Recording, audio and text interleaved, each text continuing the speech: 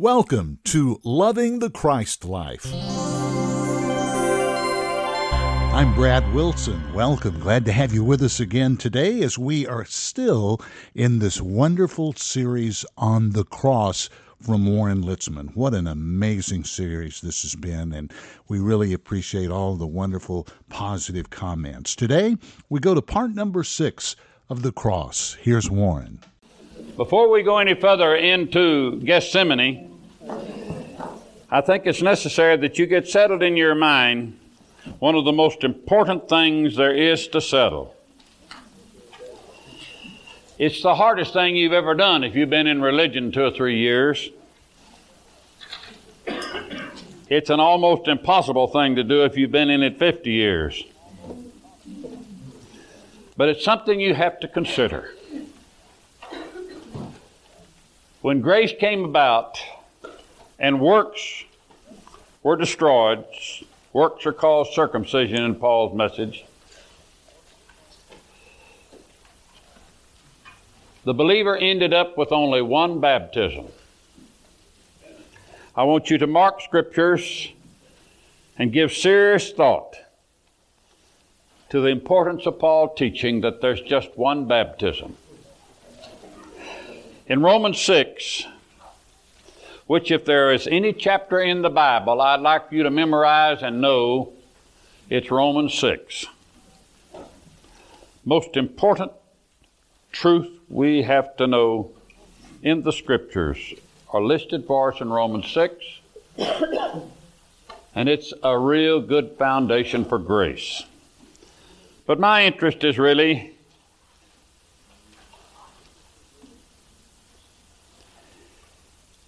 interested in the 3rd verse, the first knowing. It says, "Know ye not." Now you see the way he put that? He didn't say here's something you got to know and when you know it you'll get it. It's the opposite of that. Know ye not. That means you already got it. You need to know about it. Know ye not that so many of us as were baptized into Jesus Christ, were baptized into His death. Now, it would help some of you if you just changed. Doesn't change meaning at all. In fact, that helps it. To read that this way, know ye not that as many of you as were placed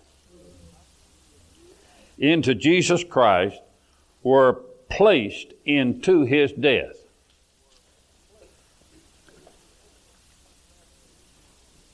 Now, if you were to make that the first baptism, you come out dead, so there couldn't be any more. You are placed into His death. But the word baptism adds a dimension to it because baptism means complete immersion. You are not partly put in His death. There's not some of you put in His death. You are completely immersed into the death of Jesus Christ. It's total. Every one of you. None of us different. Remember, at the cross, there's no difference. We're all the same. We're all sinners, and we're all saved by grace. We are not partly saved, some saved. We are totally saved by grace. You will notice that when kingdom people run out of distinctive scriptures, they begin to add things to it. So we got a lot of people in the kingdom message who say, well, you get partly saved this way, you get saved a little more this way, you get saved a little more over here. You ever run into people like that? Just got all kinds of they're kind of like these things that Romanism has where you walk through a path and have different things set up. What do they call those? Stations, yeah. Well, there are no stations in grace. You either got it or you didn't get it. You get the whole bucket of grace the moment you believe on the Lord Jesus Christ. Why? It doesn't cost God anything, and it doesn't cost you anything. Jesus already paid for it. It's done. It's finished. So you get it all. Just that simple. So you were placed completely immersed into Christ when you were saved, into His death. Now, every one of us have been placed in His death. So there's none of us that have an excuse about the way we live. Nobody has an excuse about the way they live. They can say they were born badly, in a bad environment, bad upbringing, bad people around them, no breaks in life. I did this because I just had to do it to survive. That's all nothing. You were baptized into His death so that there wasn't any part of you left that was not controlled by the death of Jesus Christ. You understand that? When I pastored, one of the churches I pastored had an alcoholic home. We took in drug people and alcoholics. And you don't know how many excuses there are in the world till you get drugs and alcoholics together, telling you why they do what they do. And every time they fail, it's because their mind goes back over what's happened to them in life. I just got bad breaks in life. Well, we knocked all that in the head. Of course, we didn't have very many in our alcoholic home after the first meeting or two. But we let it be known right off. When He died, you died. You were placed into His death, and everything about you don't like, everything about you that nobody else likes, and everything about you that's caused you to go wrong died. Now, you don't need a whole lot of baptisms with that. You either believe it or you don't believe it. Let's go to the next scripture, 1 Corinthians 12.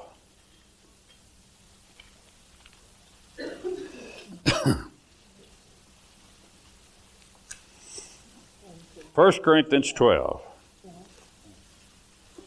verse 13. For by one Spirit, the Holy Spirit, are we all baptized into one body.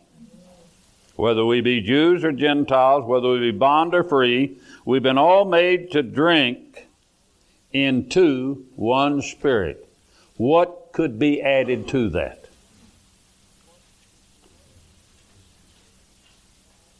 What could be added to it if we all drink of the one Spirit?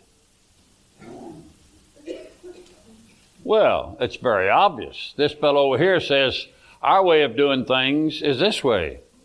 We have a right to do what we want to do. This fellow over here says we do things our way.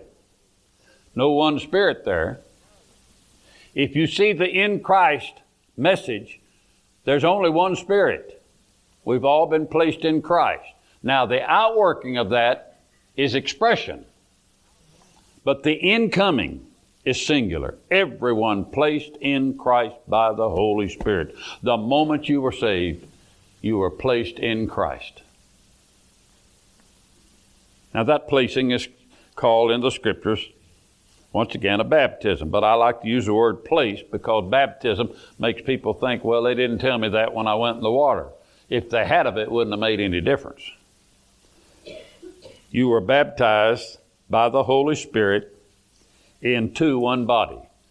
Therefore, get your language correct. The baptism of the Holy Spirit is the baptism into Christ, which everybody must have who is saved. Everybody who is saved has the baptism of the Holy Spirit. One more verse, Ephesians chapter 4. The summation of what a Christian is. Beginning at verse 2, with all lowliness and meekness, with long suffering, forbearing one another in love, endeavoring to keep the unity of the Spirit in the bond of peace. Now notice, how do you keep peace? There's just one body. One Spirit. Even as you're called in the hope of your calling. One Lord, one faith, and one baptism. So don't struggle with me when I tell you there are no other baptisms in grace. Now there is in the kingdom. They've got a number of baptisms. I run into a fellow not long ago that said there were 7 of them. But he made a baptism out of everything. There's only one baptism. The scripture is clear if we listen to the Apostle Paul. We're ready to consider more about Gethsemane.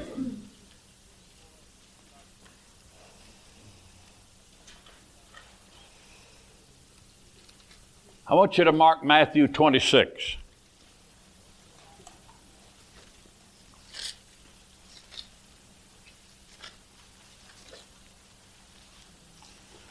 Matthew 26, and I think I won't. Verse 31. Matthew 26.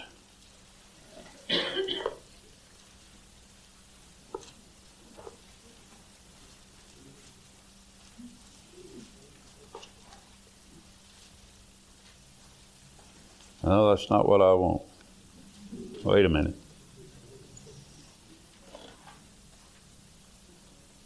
All right, yeah, let's do it. Let's do Matthew 26:31.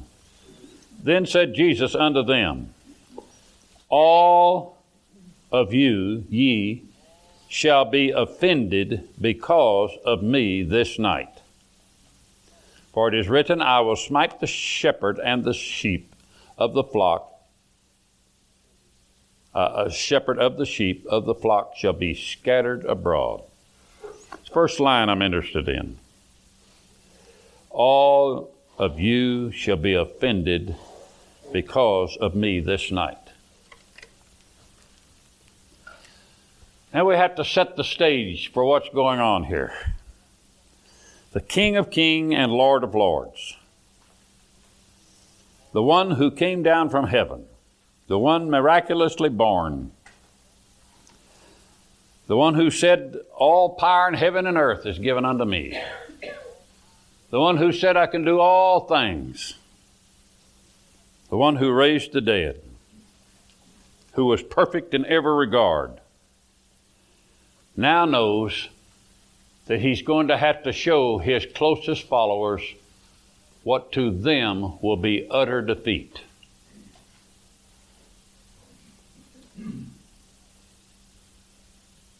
He will shatter them in their minds, in their hearts. They will be so shattered, they won't be able to carry on. They will do miserable things this night because for the first time, Jesus has said that you're going to lose courage of me.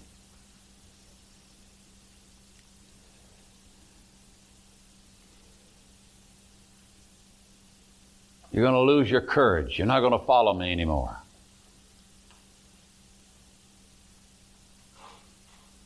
What had he done? He had come against the outer form of everything he had taught. I think about ministers who have to empty their life out to come to God's grace and the fullness of Christ. Hard to do. But think of how hard it was for Jesus because he had to do a like thing. He had to completely empty himself of everything he had been. He had said, if you only believe, all things are possible. But he'll shatter that. Things won't be possible from this moment on. Be different. He can perform no miracle. He can do no healing. It's going to all change. Well, I have sympathy for those that were following Jesus.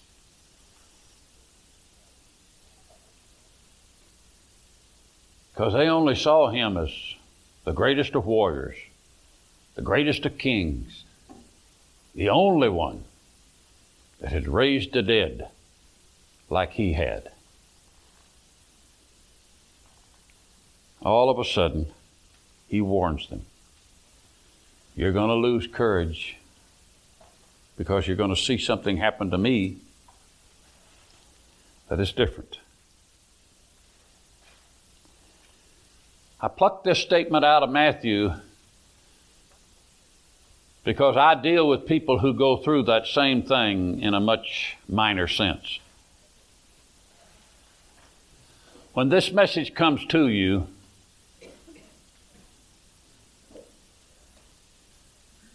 it's like a melting down of everything that happened to you up till then. It's hard on you. You've not had the true gospel, in my estimation. But it was the only gospel you knew. And God had blessed it and used it. You'd seen wonderful things happen. Just like these apostles. They had seen wonderful things happen, but they didn't have the gospel. They had the kingdom message, but it was going to stop, abruptly stop one day. But for Jesus, it was going to stop that night. That was going to be the end for him. He'll still be the object of the kingdom, the king, but he'll promote it no more. The kingdom will be offered at least 2 or 3 more times, depending on how you interpret Scripture. Peter offered it on the day of Pentecost. It was rejected again. 3,000 saved, but they rejected the kingdom. Later on, in the early church, it was rejected again. But for Jesus, it was rejected that night.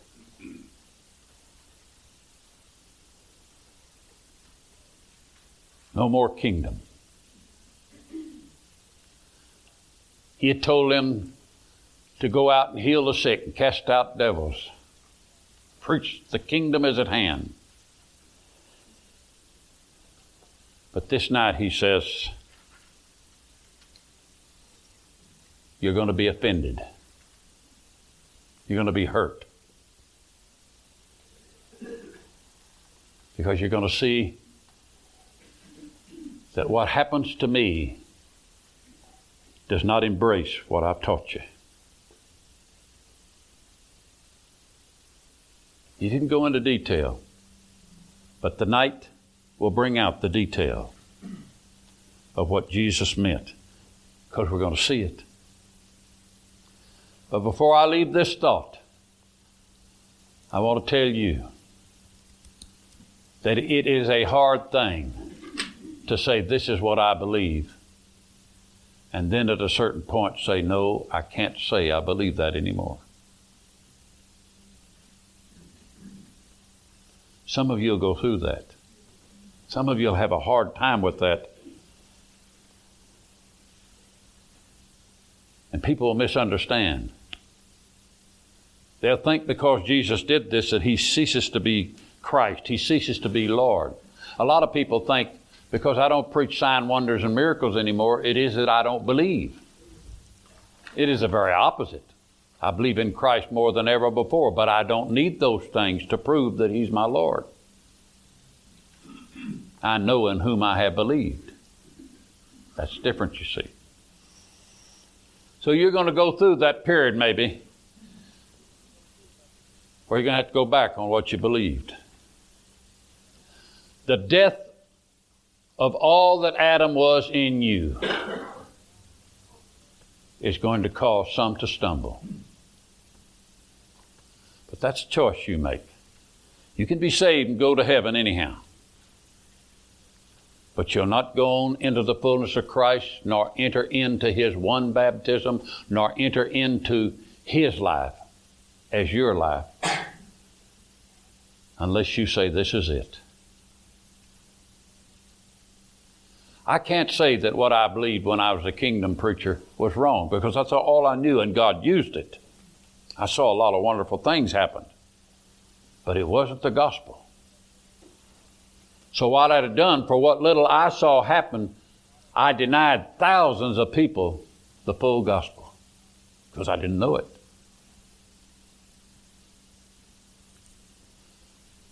So Jesus makes the keen point here that you're not going to like me anymore.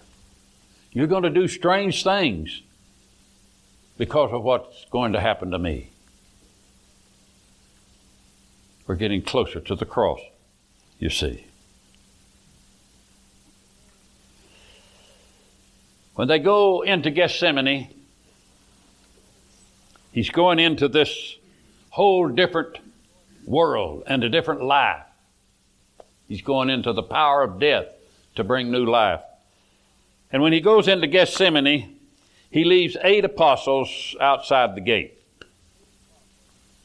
8 of them. One of them's already gone to betray him. Kiss of death still awaits a little later, brought by Judas. So he takes 3 of them with him into the heart of the garden. He wants to wait before God.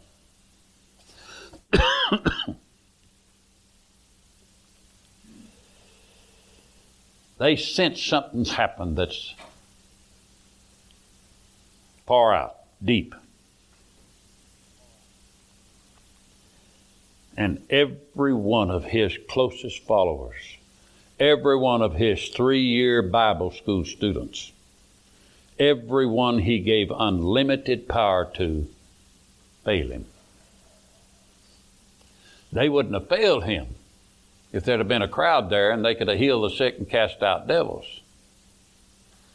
But they failed him because now the one baptism, the baptism into death for all human beings, is going to take place. And there's nobody that wants to go there with him. 3 times he asked them to pray. They wouldn't do it. The last time he went back and even found the 3 asleep. That sounds like a bunch of us, doesn't it? Lord, we're going to have an all-night prayer meeting. Pray a few minutes and go to sleep. That's humanity. Can't help that. Doesn't it seem logical that the Lord would have rebuked these disciples? He should have spanked them good. But you know what? He loved them. What? Could you not watch and wait with me? That's as strong a word as he could give them.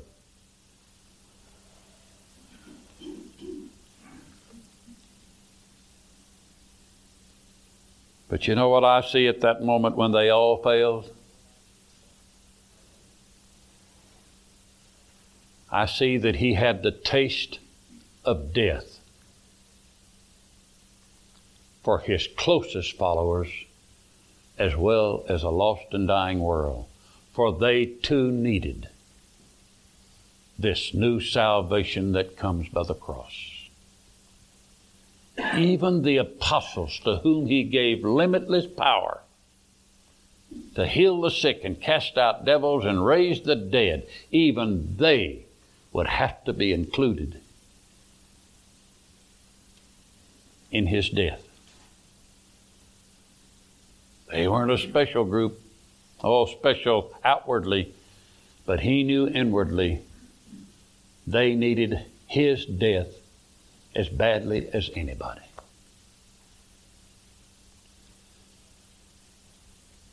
Which brings up an interesting thought. There are no elite people in God's plan. We're not elite. I get accused of that. People say, well, Litzman, you don't go to church buildings anymore and you're not doing this and you're not doing that with the rest of us. You must think you're somebody. I do think I'm somebody. I know who I am in Christ. But you know, I'm not elite. If I followed Paul, I would say I'm the least of all. 7 times Paul said he was nothing. Or similar words to that. Nothing. Why? Just because we have this position with God, just because we know something about the Scriptures, doesn't make us elite, doesn't make us great. In fact, it's the very opposite, because grace is total and is resident in us as a gift of God in the person of Christ. We are all the more humbled. There are no elite, there are no special people. So don't let somebody drive that down your throat, so to speak. Because they'll say, well, you think you're smart, don't you? You're not in with the rest of us. And I'm not. I'm not going to run with the preachers who do everything opposite to what the Scriptures say. Oh, they got plenty of Scripture for what they do, but it's opposite for the Scriptures that are given to us. So I don't run with them. I'll fellowship with anybody, even sinners, as well as preachers. But I don't run with them in the race if they don't adhere to this doctrine, especially to the doctrine that Paul gives us. They all failed. They were a very special group. And after the day of Pentecost, they were a special group again. They were the biggest there was. But you know what? Jesus tasted of death for every person, so that none of us are special. We're God's children, and in that family, as in any true family with a large bunch of kids, no one is better than the other.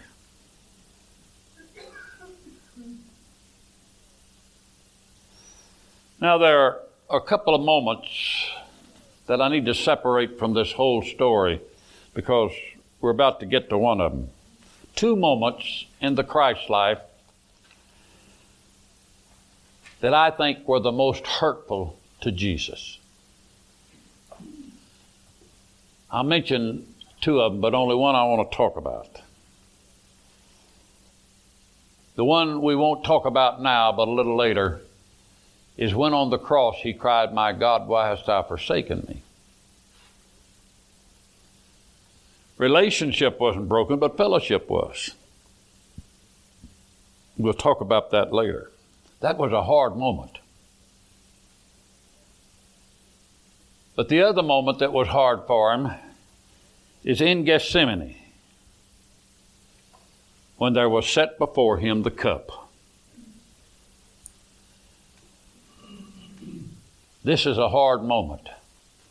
Not only it being set before him was a great test, but after he drank it was probably the hardest moment Jesus, Mary's son, had ever experienced on this earth. That was hard, what happened to him then. And that's what we'll talk about. So we're in Gethsemane. All his good friends have gone to sleep on him. He goes a little deeper in the garden, and I like what the artist has painted, the picture of him kneeling down beside a rock, as it were. The cup was sitting right in front of him. And this looks like that might have been the only time that took place, but don't believe it was. I believe that the cup was set before Jesus 3 times.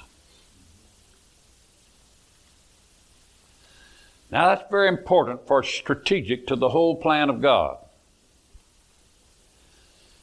Jesus can only die in one 24-hour period of 365 days.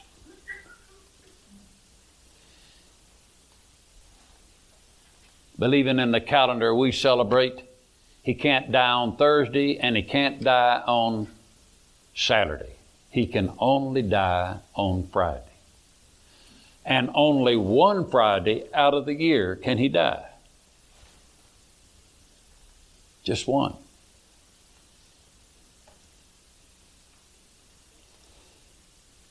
If you study the Scriptures closely, you will find that every year at the Passover, that's the Friday.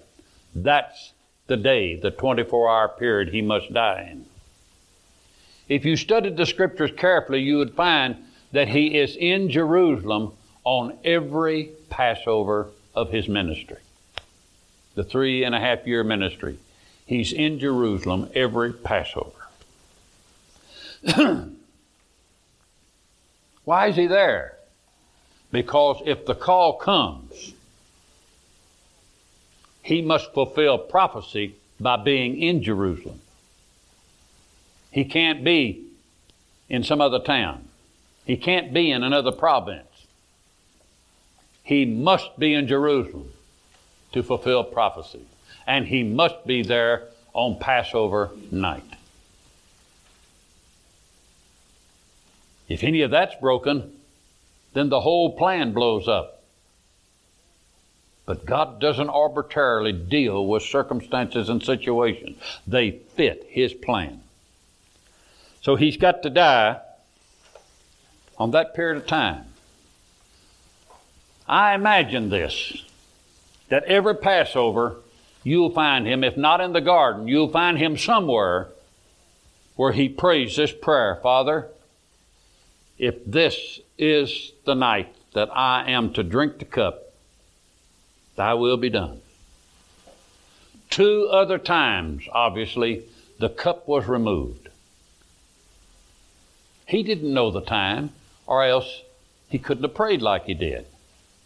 He didn't know that it would be his 3rd year in Jerusalem. That was in the Father's plan. He was simply following the will of the Father. And so he prayed 2 times before, Father, if it be your will, take the cup away. Both times the Father took the cup away. Why? It wasn't his time yet. But on this Passover night, it was the Father's time. So the cup set before him, and he prays his regular prayer, Father, if it be your will, remove this cup from me. Now, you'll be surprised how people handle that. I've read of some writers who said, well, the cup was more than he could bear, and he wanted God to take it away. That isn't what is meant by that. It is for this cause he came into the world. 2 times the Scripture says, for this cause he came into the world. He has had nothing else before him in his whole life except that cup.